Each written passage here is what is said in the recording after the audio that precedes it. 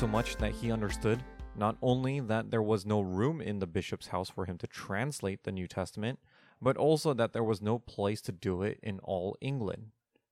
Therefore, having by God's providence some aid ministered unto him by Humphrey Monmouth and certain other good men, he took leave of the realm and departed into Germany, where the good man, being inflamed with a tender care and zeal of his country, refused to travail nor diligence how, by all means possible, to reduce his brethren and countrymen of England to the same taste and understanding of God's holy word and verity, which the Lord had endued him withal. Whereupon, considering in his mind, and conferring also with John Firth, Tyndale thought with himself no way more to conduce thereunto, than if the scripture were turned into the vulgar speech, that the poor people might read and see the simple plain word of God.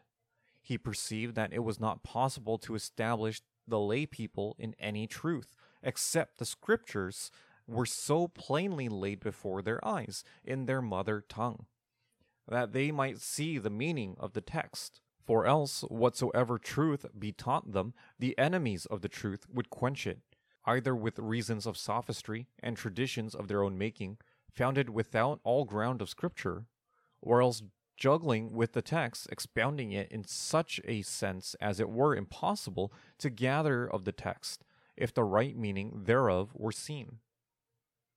Master Tyndale considered this only, or most chiefly, to be the causes of all mischief in the church, that the Scriptures of God were hidden from people's eyes.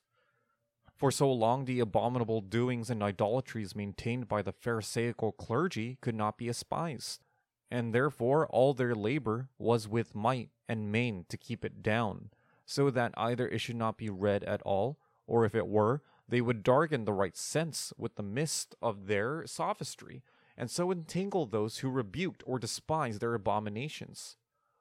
Wresting the scriptures unto their own purpose, contrary unto the meaning of the text, they would so delude the unlearned lay people, that though thou felt in thy hearts, and wert sure that all were false that they said, yet couldst not solve their subtle riddles. For these and such other considerations this good man was stirred up of God to translate the scripture into his mother tongue, for the profit of the simple people of his country, first setting in hand with the New Testament, which came forth in print about A.D. 1529. Cuthbert Tunstall, Bishop of London, with Sir Thomas More, being sore aggrieved, despised how to destroy that false erroneous translation, as they called it. It happened that one Augustine Packington, a mercer, was then at Antwerp, where the bishop was.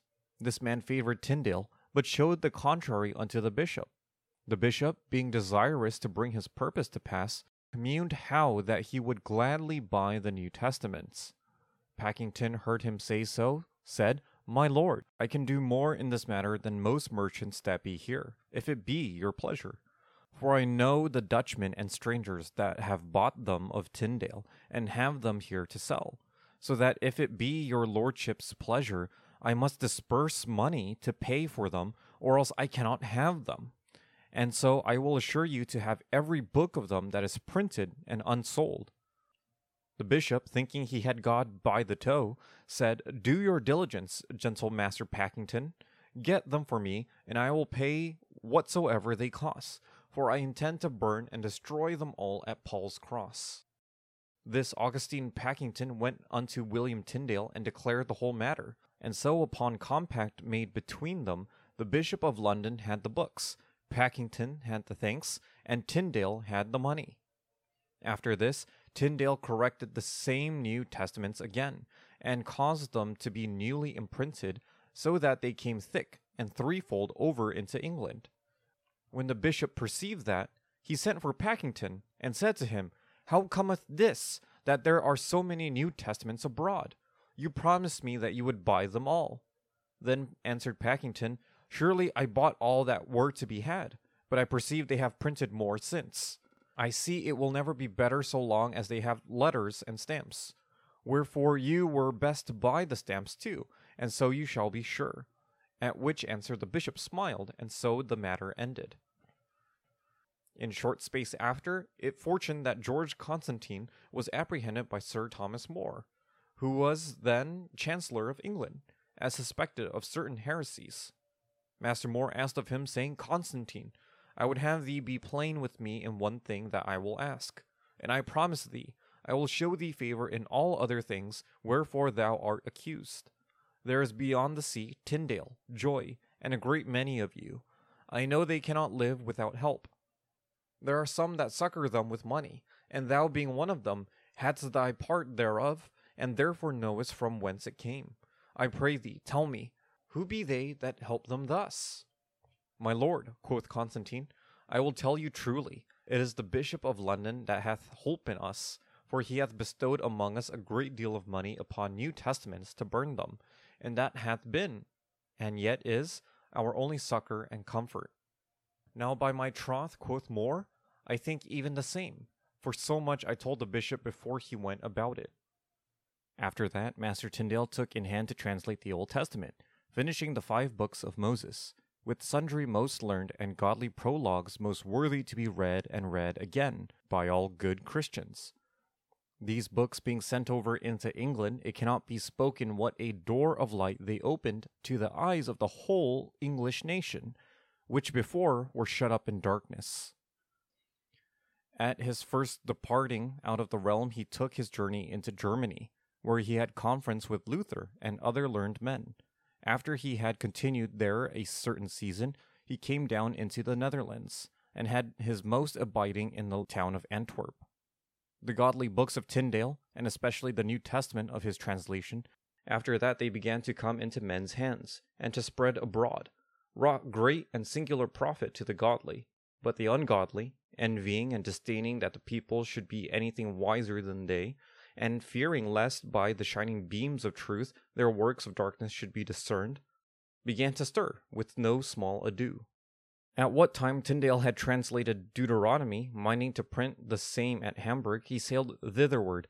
Upon the coast of Holland he suffered shipwreck, by which he lost all his books, writings, and copies, his money, and his time, and so was compelled to begin all again.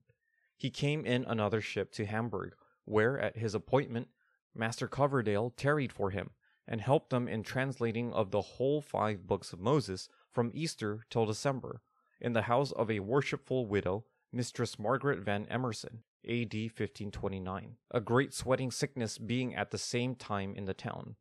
So, having dispatched his business at Hamburg, he returned to Antwerp.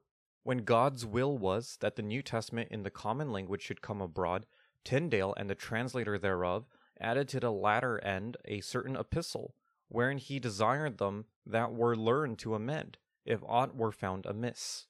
Wherefore, if there had been any such default deserving correction, it had been the part of courtesy and gentleness, for men of knowledge and judgment to have showed their learning therein, and to have redressed what was to be amended. But the clergy, not willing to have that book prosper, cried out upon it, that there was 1,000 heresies in it, and that it was not to be corrected, but utterly to be suppressed. Some said it was not possible to translate the scriptures into English, some that it was not lawful for the lay people to have it in their mother tongue, some that it would make them all heretics. And to the intent to induce the temporal rulers unto their purpose, they said that it would make the people to rebel against the king.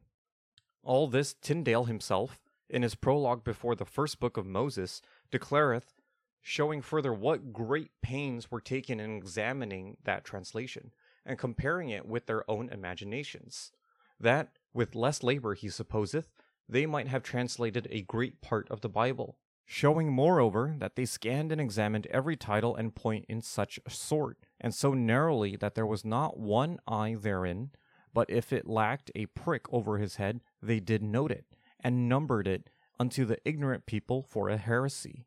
So great were then the forward devices of the English clergy, who should have been the guides of light unto their people, to drive the people from the knowledge of the Scripture, which neither they would translate themselves, nor yet abide it to be translated of others, to the intent, as Tyndale saith, that the world being kept still in darkness, they might sit in the consciences of the people through vain superstition and false doctrine, to satisfy their ambition and insatiable covetousness, and to exalt their own honor above the king and emperor.